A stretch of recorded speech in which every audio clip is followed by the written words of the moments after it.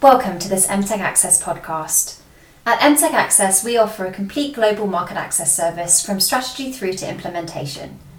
In the UK, all our work is underpinned by authentic NHS insights.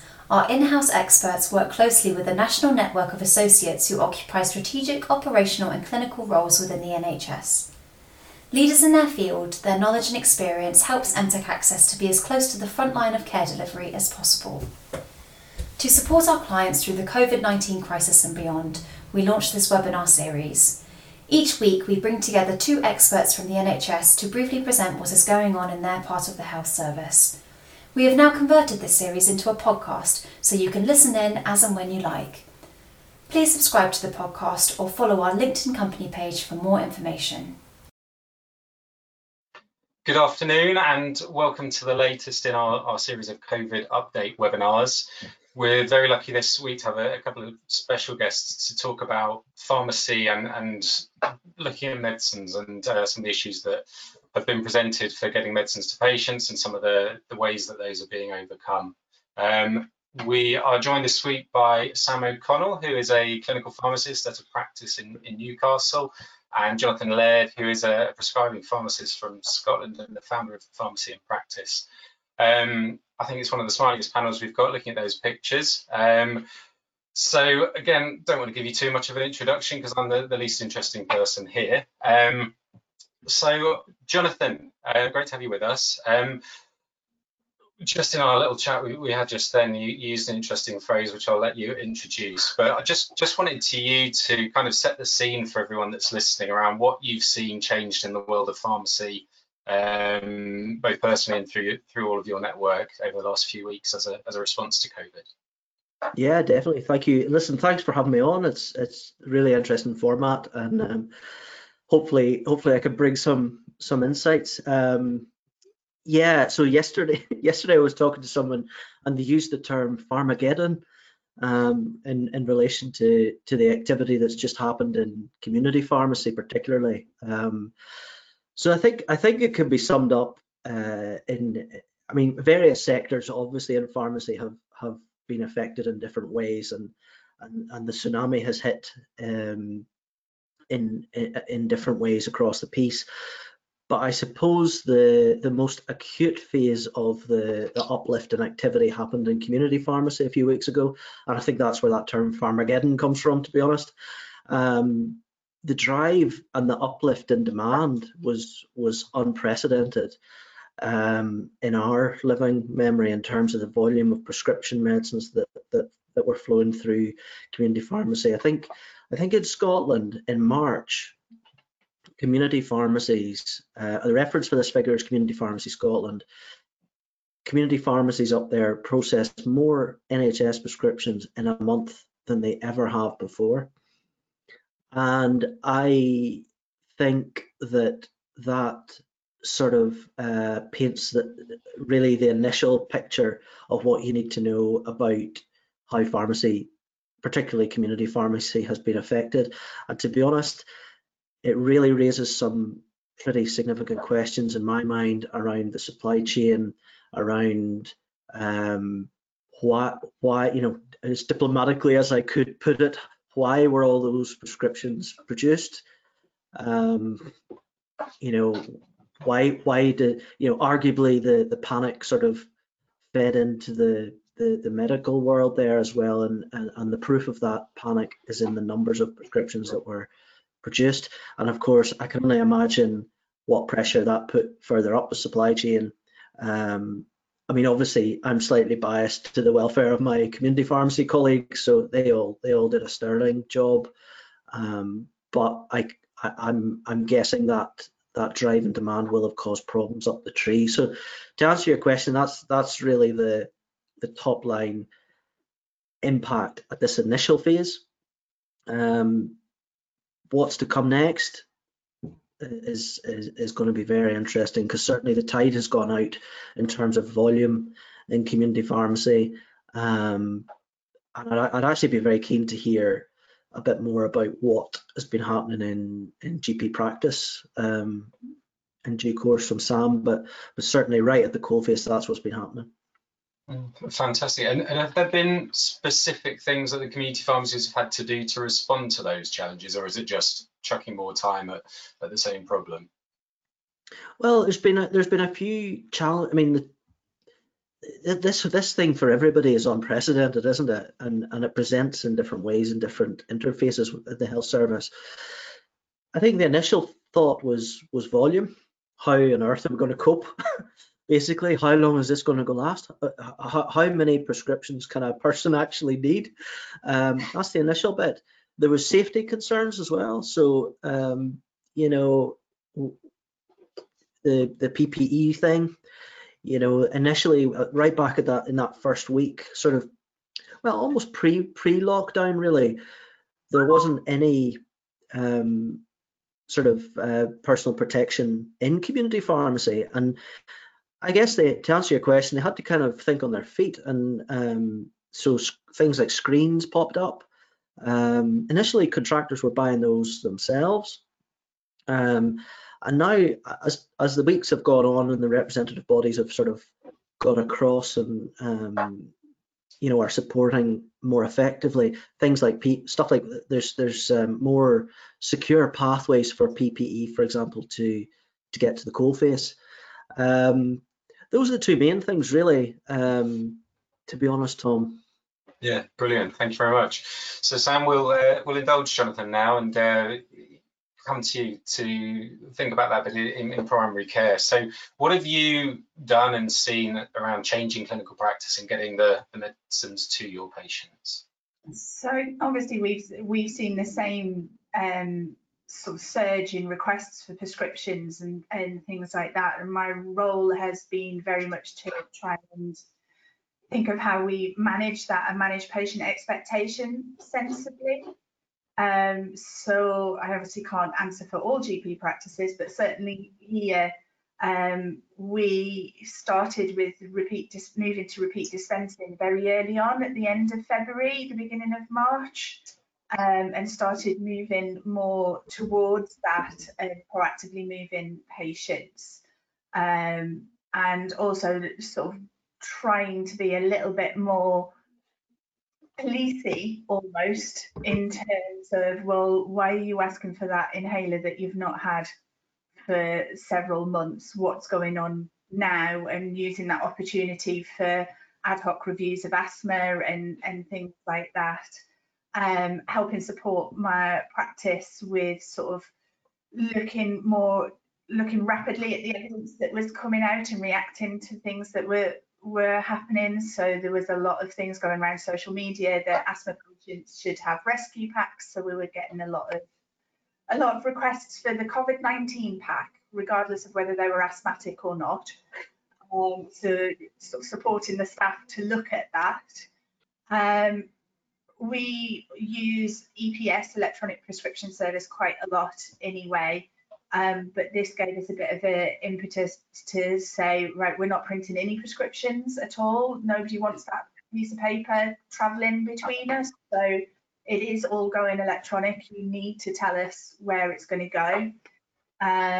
More recently, EPS 4's just been released, so we're investigating how we utilize that and put that into place. Prescribing's had to be a lot more pragmatic. So if you've got a patient with a new hypertension, you've got to think pragmatically about, do I want to bring this patient in to do bloods if I start them on an ACE inhibitor? You know, am I potentially putting them at risk? Or actually, can I use something else that's not technically, that doesn't follow the guidelines but keeps them safe for this period of time, and then we can pick that up later on? So there's a lot more pragmatic shift in our prescribing and what we're doing, in terms of what we're doing, and a lot more telephone and video consultations with patients, and we're seeing a higher acceptance of managing their chronic diseases better themselves. So we can say to patients, look, blood pressure machines aren't expensive. If you could get one and you can measure it at home, then I can keep in touch with you and find out what it is we're doing. You know, or look at your peak flow meters, what is that doing? look at different things that you can measure yourself, and then we can liaise with you and see what's going on. So there has been a lot of that. We've also been sort of very keen to stay in contact with all our community pharmacy colleagues, particularly around us. Our closest pharmacy, who's actually in the same building already, is one of the highest volume dispensers in England. So on top of that, so we were releasing our technician to go and help them with it. I think at one point they were reporting their EPS prescriptions, if they were to print them out, were reaching hip level on the pharmacist. So the volume, as Jonathan referred to, was massive. So we were releasing our staff where we could to go in and help them out, to help get on top of what was happening there with them as well. So what part of the body would they normally come up to? Would they be normally knee or ankle or? And it's certainly not hip level, not in a day. Yeah. You have it that level within a day. It would certainly be sort of lower than that. Yeah. And it's something you both mentioned about this sort of surge of prescriptions, and how much of that do you think is driven by sort of the medical your medical colleagues, and how much of it is patient demand, patient requests, or is that hard to unpick that piece? I don't mind. Sam, have you any thoughts on that before I dive in? I mean, from the point of view of our practice, I would probably say that it was mostly patient driven from our end, from what I was seeing through and seeing the requests for, can I have double so that I don't have to go out? Can I have this so that in case it runs out, can I have more? I'd like to think, and I'm pretty sure my GP colleagues are fairly sensible with what they're doing, and they don't generally allow patients to stockpiles, so it wouldn't be any different right now. Did you have a view on that, Johnny? Sorry, say that again, Tom. Did you have a view on that question? Yeah. Well, first of all, I need to apologise for my daughter coming in the back there. That's the one eventually, didn't it? It wouldn't be a webinar without a child or a dog in it, would it? Anyway, yes, I do. I think going back to the previous conversation as well, I wanted to touch on the other part of my life is publishing and digital. I don't want to go into that too much, but one insight from that space that was mentioned earlier on the conversation is the move towards digital, which overnight has just blown away. I see it as blowing away the cobwebs. I think for years, lots of us have quite fancied not having to fly to London if we live in the north of the country. And when I say the north, I mean Aberdeen, not Birmingham. So all these sort of preconceived ideas about how we work and so on and so forth have really seeped into what we're doing in pharmacy as well. And it's sort of the wheat from the chaff in many ways, I think, without sort of being too blunt about it. There's not as many places to hide really around how you go about your work and your business, because communication is so easy. And I think the cultural shift off the back of that is really interesting from my other work on the magazine and Pharmacy in Practice as well as in practice. The drive and demand piece is really interesting, and I totally agree with what Sam has said. She's probably covered it better than I could. One thing I would say about what's happening in Scotland is Community Pharmacy Scotland up here they really are very good, very forward thinking. Harry McQuillan in particular is very engaged with his network of community pharmacists up here, and he's really trying to lead them forward. Now, one of the things that's changed overnight is potentially a role for community pharmacists to manage long-term prescriptions.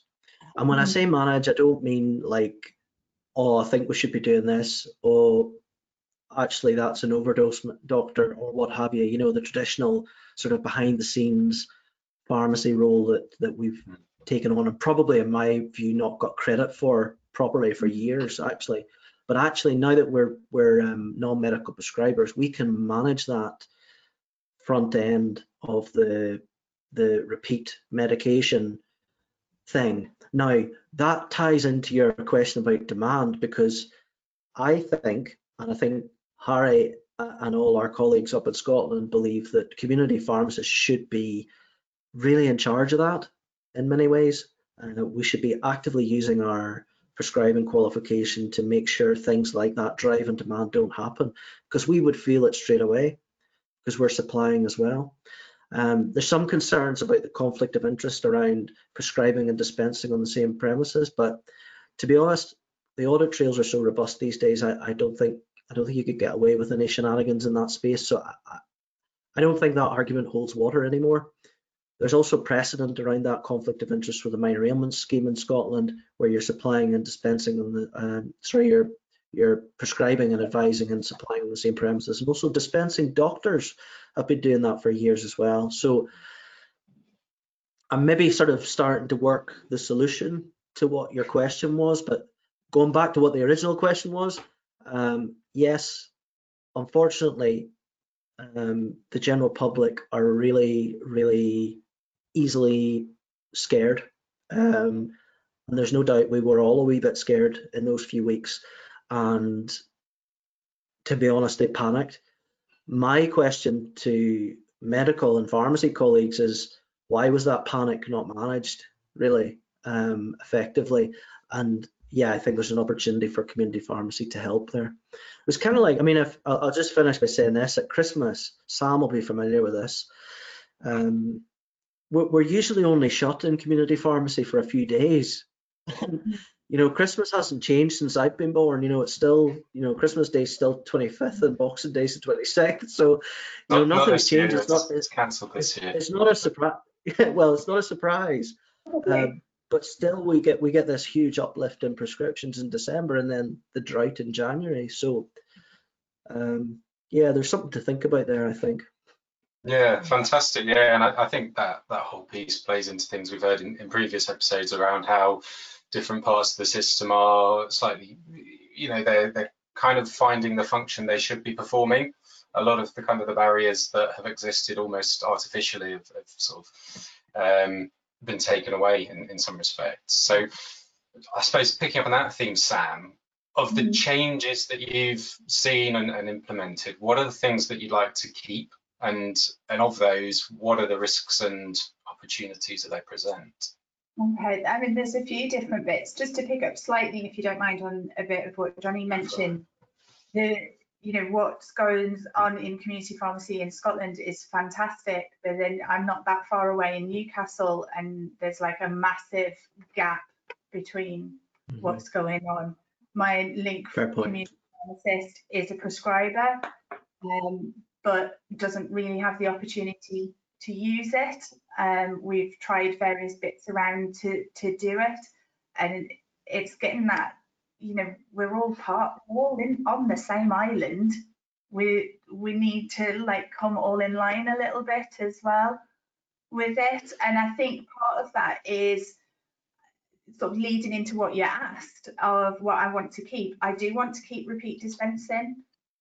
Running off the searches of our workload on what we've been signing off, we've seen a demonstrable drop in the number of prescription requests that we're processing just in 1 month.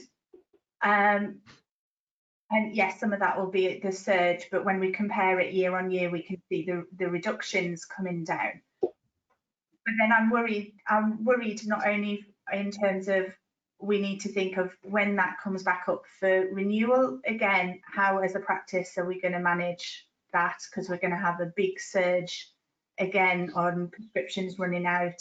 Will the patients tell us when they've got their last prescription?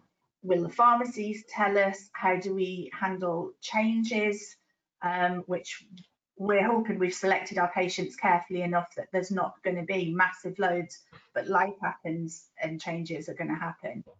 But also from the point of view of, yes, we've used repeat dispensing for a long time for our weekly Medibox patients, using it for the monthly ones, not so much around here. And rapidly increased that volume, we've come across slight glitches with our clinicals, with our software, and with the patient online apps that patients can order their repeat dispensing on the online app, which we weren't expecting. So we're trying to manage that, but also from the point of view of how the pharmacy is going to be able to manage, have they got more robust systems in place to realise that big surge is going to repeat itself? Just 2 seconds. Sorry, my turn to apologise. It's fine, I feel better now. Well, I am at work. If I'm swinging things around, that's where that's allowed. That's allowed. I should have put a sign on outside, maybe. So there are some things that we're looking at how we manage that. I'm hoping that this patient self-sufficiency is going to continue as well, this much more engagement with their chronic disease and their chronic disease management, the managing themselves, getting advice from pharmacies, accepting advice over the phone of what they could do. Just quickly on that, Sam, are you having different conversations or different interactions with the patients? Do they seem better informed? Yeah. Or they're asking different questions? Although I'm sitting here in scrubs and in a clinical room, I'm not actually seeing patients face to face. All of my interactions are on the phone or on video or by photo. We can send them texts and they reply with a photo of the rash. Or I had one lovely lady yesterday. I asked her to check her blood pressure at home so that I could do a HRT review. And sent her a text for her to reply so that it would come straight to me and it didn't go through the realms of the central email address and then getting to me and things like that. She sent me the reply back with her blood pressure reading and a picture of her monitor to prove what she told me was right. It was just lovely. And one of our other pharmacists had sent a question recently on a text to a patient asking if they were happy with a certain change that they were suggesting, and the patient not only replied yes but sent a picture of themselves with their thumbs up to do it. So the acceptance and the use of the technology is really, it's massive and it's fantastic. And if you're talking to a patient and you're going, yes, okay, I could bring you into the cold site and ask a HCA to see you, but is it worth that risk of bringing you in? Or is it better for you to use your monitor that you've got at home and just take those readings, let me know what they are, and then we can have a discussion about what's going on. And patients are much more open to that on the whole. There's some things that we do have to consider. Sorry, did you want to ask? No, go for it. I'm keen to add at the end, but I'm enjoying it. Keep going. You'd looked as if you were on the edge there to ask a question. So one of the things we are dealing with is, the practice I work in is in a deprived area. So we're having to balance the use of technology with what our patients have available. So they may not have the latest iPhone or phone that can do calls and things like that, or if they do, they may not have the data to be able to manage it. And obviously in lockdown, I'd hope we never get to the point where we're having a conversation with a patient using public Wi-Fi in a pub or something, but we obviously can't do that right now. So we're having to get that little bit of balance there in what we're doing. And again, touching a little bit on what Johnny said, we have put in place, as have everybody across the healthcare system, rapid changes really quickly. And now we've got this opportunity to look at what we have been doing as we think about reintroducing some of the services. And just because we traditionally did it one way doesn't mean that we need to keep doing it that way. We've got this brilliant opportunity now of almost a clean slate to start again. And I'm really excited to see what's going to come of that and what we're going to be able to do. Yeah, thank you, Sam. So quickly, Johnny, you just wanted to add something in response to that, and I've got one more question for you in a second. Yeah, 100%. So it just, again, Sam's covered it better than I could, but I suppose just sort of superimposing what she said on my personal experience. So we're involved in a project where it's called Technoceutical Care, and we're basically digitizing or trying to take what a pharmacist does into the digital world. Now, the point here is pre-COVID, lots of people were patting me on the head and saying, "Oh, Johnny, you're really clever. How did you manage to trademark that? This is a great idea." But actually, we don't want to play yet. Now, post-COVID, boom, different story. The world has changed overnight, and Sam's articulated that better than I could, as I say. But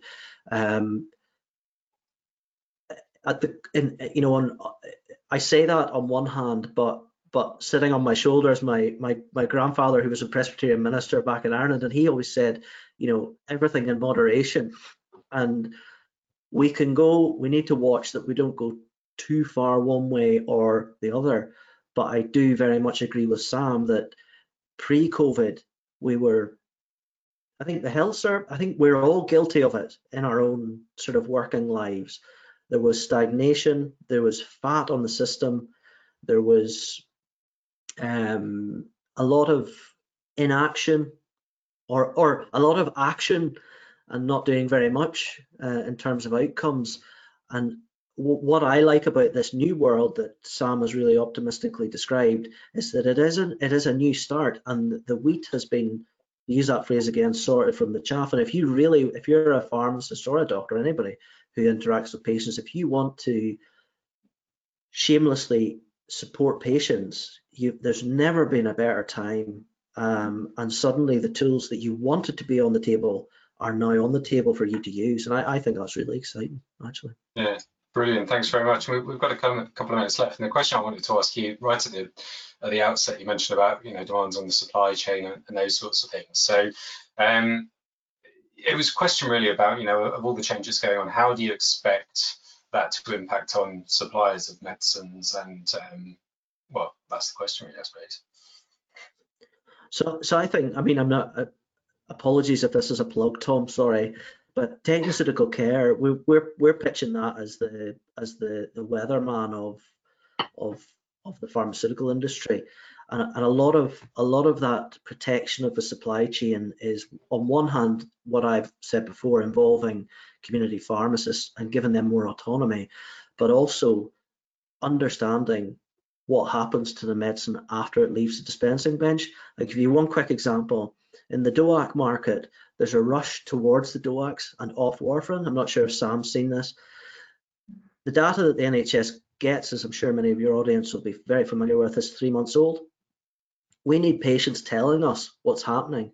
We need them to be able to tell us what they're ordering and when, so that we can forecast using a statistically significant sample across the UK or whatever patch it's on, to let us protect the supply chain, really. And I think, if you're asking me where it should go, that's where I think it should go. And I think there'll be more players than us in that space. But it's very interesting. It's all about supply chain now. Yeah, fantastic. So we've got a couple of minutes left. So Sam, have you got any final comments in terms of sort of looking forward and what you think the implications of everything that's changing might be on pharmacy and prescribing? I think another sort of a part of what has come out of this is sort of increased acceptance of the different roles within healthcare.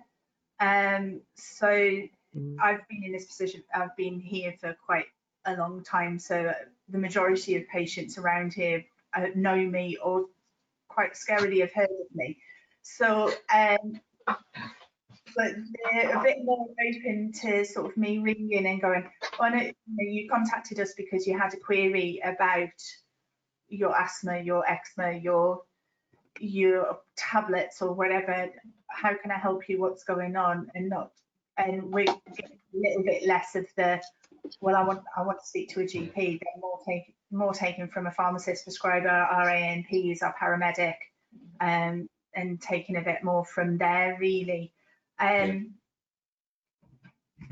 the joined up working as well. Everybody's pulling together in the same direction. So whereas before, as a practice, we might say we're going to do this one thing, and I've always been quite open in terms of I'll share whatever work I do that's going to be of use for anybody else. We're much more open about it. So thank you very much, Sam. I'm afraid we've just run out of time, so that was absolutely fantastic. Thank you both for your engagement today, and thank you to everyone at home. I'm sure you're probably all at home for listening. Next week we're going to be looking at innovation through COVID times, across all sorts of different areas, the good, the bad, and the ugly of innovation. So what's good and what's not. Beyond that, we'll be looking at some more sort of the strategic medicines management and procurement areas, and then looking at how the NHS is going to start preparing to get back to business as usual. If you've got any things that you'd like to see in future episodes, please get in touch with us, nhsinsights@mtechaccess.co.uk. And next week's episode is going to be on Thursday instead of Friday because of the bank holiday. So thanks again for listening, everybody. Thanks again to Sam and Jonathan, and we will see you next week. Thank you for listening to this podcast. Please do subscribe for future episodes. If you'd like to find out more about our work with the NHS or how we can support your market access strategy, please email info@mtechaccess.co.uk.